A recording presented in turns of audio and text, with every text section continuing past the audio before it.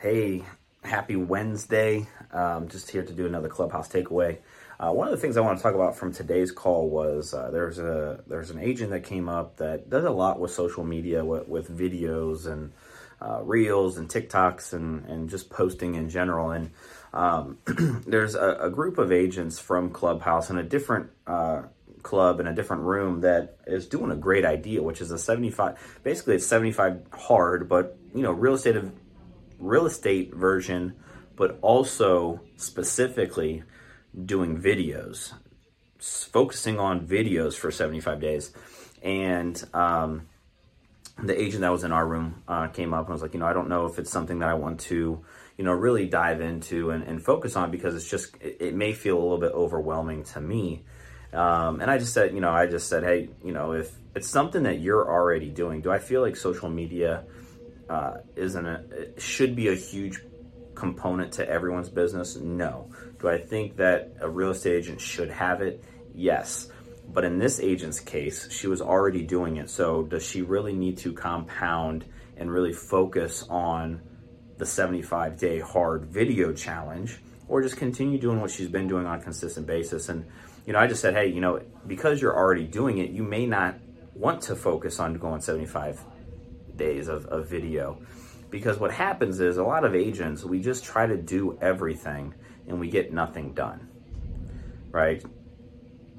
For me, like, video is something that I've been working on. I've been doing these Clubhouse takeaways. I've been going on Instagram lives, and I'm doing podcasts and posting those. And it's one of those things where I'm all for a challenge and helping agents get through the uncomfortableness of trying something new. But the question should always come back to you on, is this going to be do I want this to be a foundational piece to my business? If that answer is no, then don't get distracted by it. If that answer is yes, then go and lean all into it and do it. But then you have to look at your business, and I always talk about 3 business pillars, right? Focus on just those 2 to 3 business pillars. And if that becomes a business pillar, and maybe you already had 3, don't add it as a 4th. Get rid of one of the 3, right? I believe SOI, your sphere of influence, your circle of influence, whatever you want to call it, should be a main component.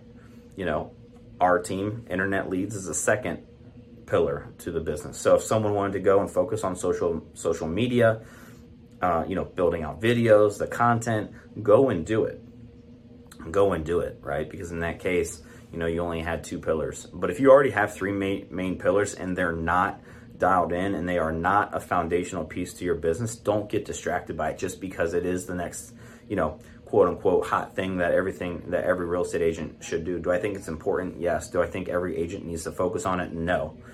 So I thought that was just a great reminder today of just because everyone or some other people are doing it doesn't necessarily mean that you have to implement that into your business if it's not truly something that you really want to do, or if you think it's going to be a distraction, or if you think it's going to be just puts that extra stress on your business to where it just overwhelms you.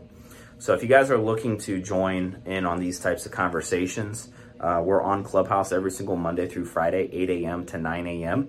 Feel free to click the link below to join us.